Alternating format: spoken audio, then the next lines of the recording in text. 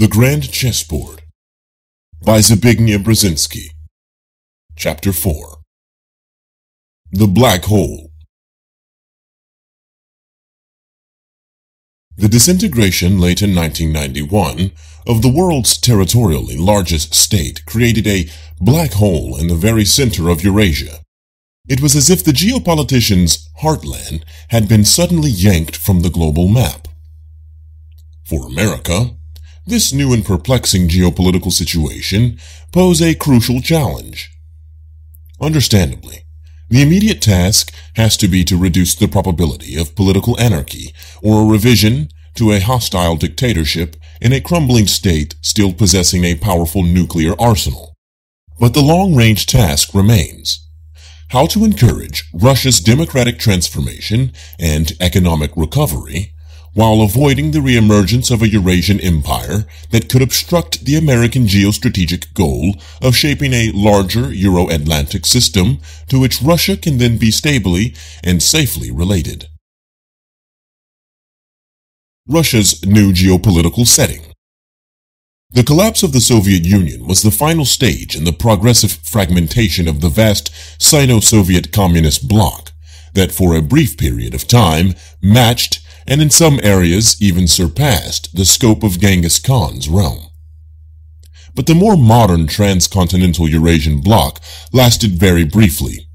With a defection by Tito's Yugoslavia and the insubordination of Mao's China signaling early on the communist camp's vulnerability to nationalist aspirations that proved to be stronger than ideological bonds. The Sino-Soviet bloc lasted roughly 10 years. The Soviet Union about 70. However, even more geopolitically significant was the undoing of the centuries-old Moscow-ruled Great Russian Empire. The disintegration of that empire was precipitated by the general socio-economic and political failure of the Soviet system, though much of its malaise was obscured almost until the very end by its systematic secrecy and self-isolation. Hence, the world was stunned by the seeming rapidity of the Soviet Union's self-destruction. In the course of 2 short weeks in December 1991, the Soviet Union was first defiantly declared as dissolved by the heads of its Russian, Ukrainian, and Belarusian republics, then formally replaced by a vaguer entity called the Commonwealth of Independent States, or CIS, embracing all of the Soviet republics but the Baltic ones. Then, the Soviet president reluctantly resigned and the Soviet flag was lowered for the last time from the tower of the Kremlin. And, finally, the Russian Federation, now a predominantly Russian national state of 150 million people, emerged as the de facto successor to the former Soviet Union, while the other republics, accounting for another 150 million people, asserted in varying degrees their independent sovereignty. The collapse of the Soviet Union produced monumental geopolitical confusion. In the course of a mere fortnight, the Russian people, who, generally speaking, were even less forewarned than the outside world of the Soviet Union's approaching disintegration, suddenly discovered that they were no longer the masters of a transcontinental empire, but that the frontiers of Russia had been rolled back to where they had been in the Caucasus in the early 1800s, in Central Asia in the mid-1800s, and much more dramatically and painfully in the West in approximately 1600, soon after the reign of Ivan the Terrible. The loss of the Caucasus revived strategic fears of resurgent Turkish influence. The loss of Central Asia generated a sense of deprivation regarding the enormous energy and mineral resources of the region, as well as anxiety over a potential Islamic challenge.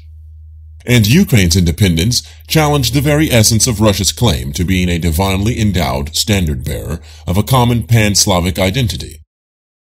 The space occupied for centuries by the Tsarist Empire and for 3/4 of a century by the Russian-dominated Soviet Union was now to be filled by a dozen states, with most, except for Russia, hardly prepared for genuine sovereignty and ranging in size from a relatively large Ukraine with its 52 million people to Armenia with its 3.5 million.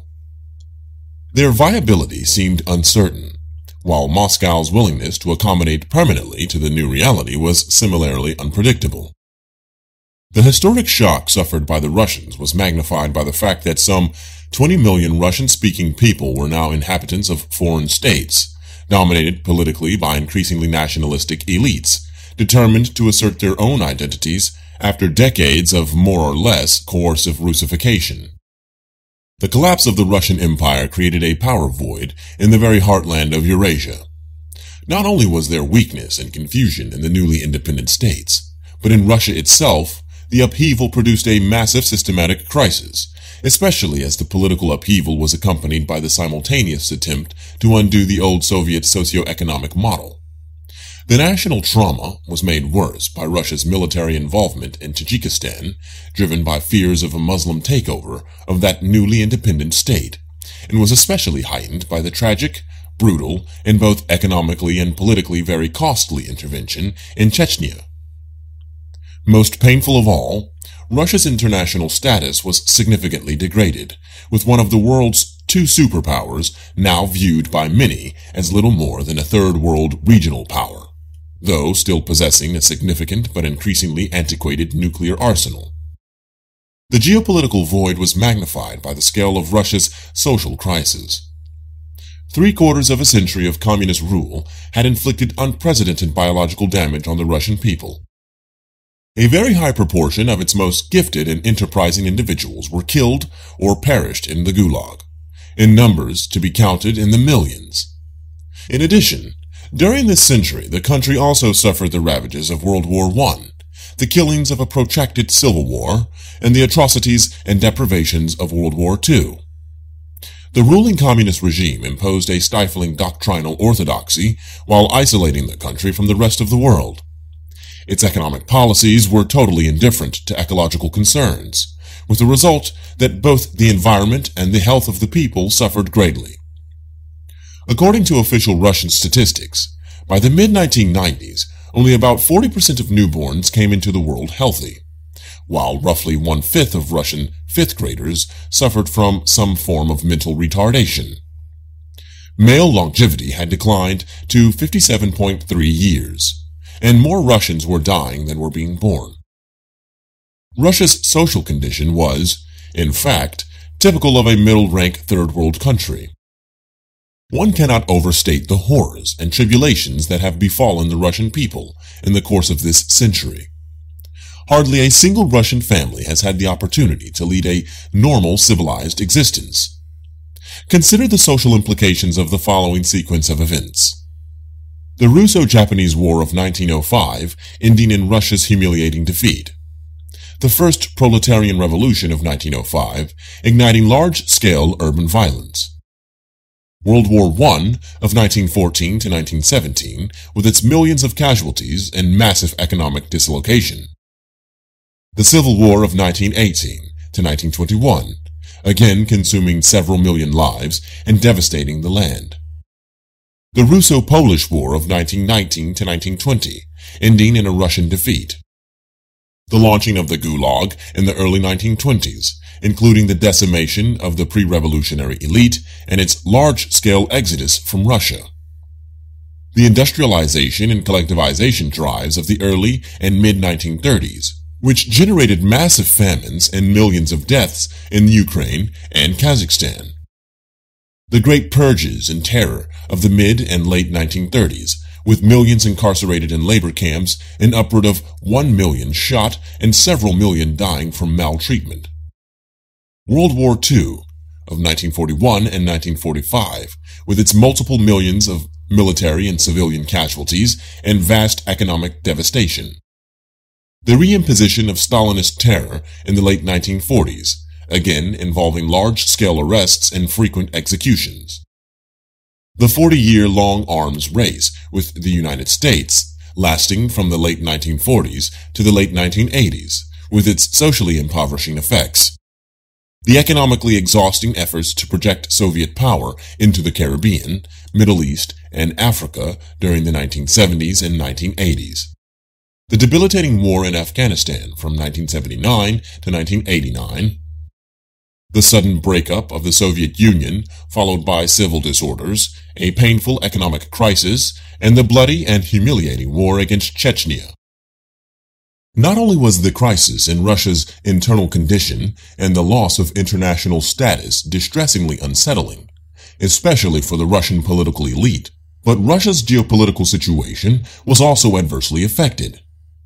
In the West, as a consequence of the Soviet Union's disintegration, Russia's frontiers had been altered most painfully, and its sphere of geopolitical influence had dramatically shrunk. See map on page 94.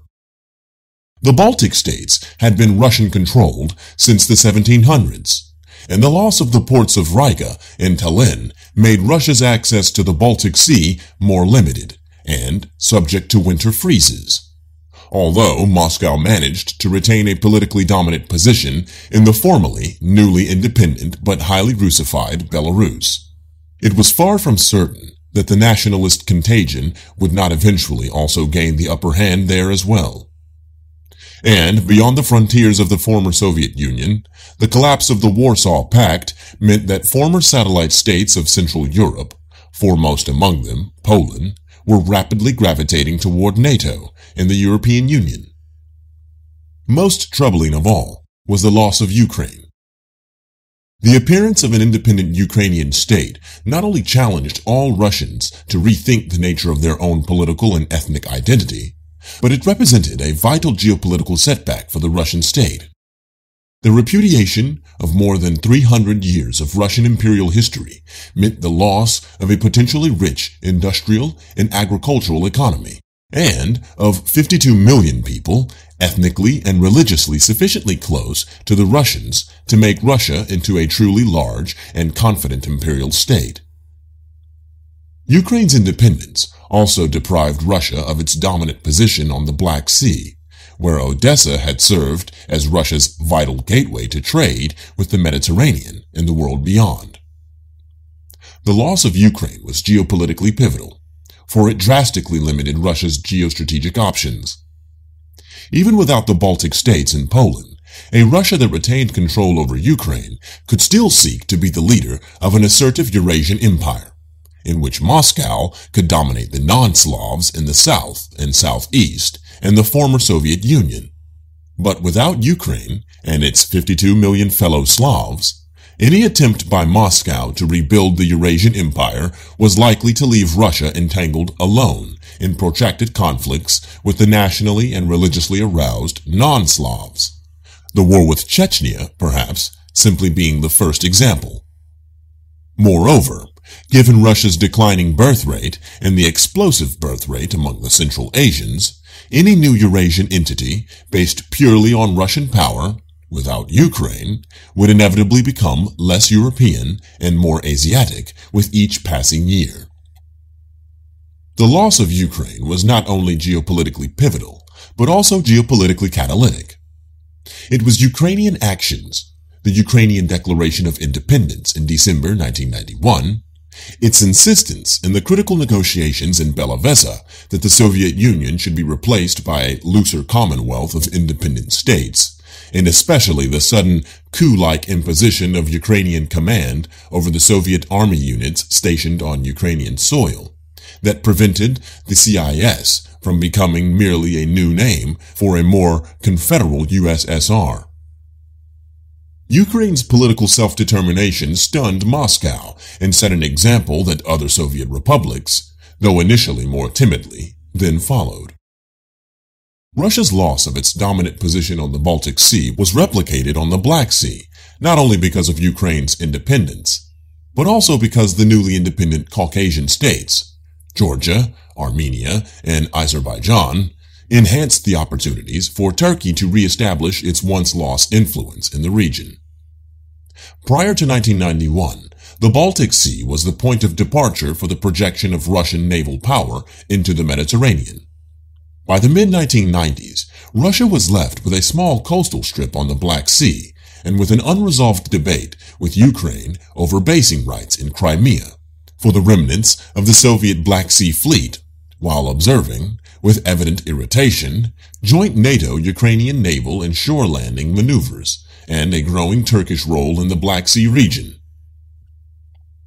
Russia also suspected Turkey of having provided effective aid to the Chechnyan resistance. Farther to the southeast, the geopolitical upheaval produced a similarly significant change in the status of the Caspian Sea basin and of Central Asia more generally. Before the Soviet Union's collapse, the Caspian Sea was, in effect, a Russian lake, with a small southern sector falling within Iran's perimeter. With the emergence of the independent and strongly nationalist Azerbaijan, reinforced by the influx of eager Western oil investors, and the similarly independent Kazakhstan and Turkmenistan, Russia became only one of 5 claimants to the riches of the Caspian Sea basin. It could no longer confidently assume that it could dispose of these resources on its own. The emergence of the independent Central Asian states meant that in some places, Russia's southeastern frontier had been pushed back northward more than 1,000 miles.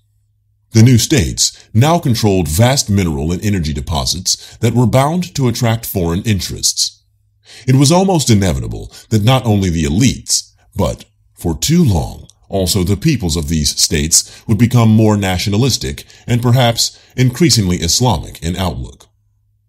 In Kazakhstan, a vast country endowed with enormous natural resources, but with its nearly 20 million people split almost evenly between Kazakhs and Slavs, linguistic and national frictions are likely to intensify. Uzbekistan, with its much more ethnically homogeneous population of approximately 25 million, and its leaders emphasizing the country's historic glories, has become increasingly assertive in affirming the region's new post-colonial status. Turkmenistan, geographically shielded by Kazakhstan from any direct contact with Russia, has actively deployed new links with Iran in order to diminish its prior dependence on the Russian communications system for access to the global markets. Supported from the outside by Turkey, Iran, Pakistan, and Saudi Arabia, the Central Asian states have not been inclined to trade their new political sovereignty even for the sake of beneficial economic integration with Russia, as many Russians continued to hope they would. At the very least, some tension and hostility in their relationship with Russia is unavoidable. While the painful precedents of Chechnya and Tajikistan suggest that something worse cannot be altogether excluded. For the Russians, the specter of a potential conflict with the Islamic states along Russia's entire southern flank, which, adding in Turkey, Iran, and Pakistan, account for more than 300 million people, has to be a source of serious concern. Finally, at the time its empire dissolved, Russia was also facing an ominous new geopolitical situation in the Far East, even though no territorial or political changes had taken place. For several centuries, China had been weaker and more backward than Russia, at least in the political and military domains. No Russian concerned with the country's future and perplexed by the dramatic changes of this decade can ignore the fact that China is on its way to being a more advanced, more dynamic, and more successful state than Russia. China's economic power, wedded to the dynamic energy of its 1.2 billion people, is fundamentally reversing the historic equation between the two countries, with the empty spaces of Siberia almost beckoning for Chinese colonization. This staggering new reality was bound to affect the Russian sense of security in its far eastern region, as well as Russian interests in Central Asia. Before long, this development might even overshadow the geopolitical importance of Russia's loss of Ukraine. Its strategic implications were also expressed by Vladimir Lukin, Russia's first post-communist ambassador to the United States, and later the chairman of the Duma's Foreign Affairs Committee. In the past, Russia saw itself as being ahead of Asia, though lagging behind Europe. But since then, Asia has developed much faster. We find ourselves to be not so much between modern Europe and backward Asia, but rather occupying some strange middle space between two Europes. In brief, Russia, until recently the forger of a great territorial empire and the leader of an ideological bloc of satellite states extending into the very heart of Europe, and at one point, to the South China Sea, had become a troubled national state, without easy geographic access to the outside world, and potentially vulnerable to debilitating conflicts with its neighbors on its western, southern, and eastern flanks. Only the uninhabitable and the inaccessible northern spaces, almost permanently frozen, seemed geopolitically secure.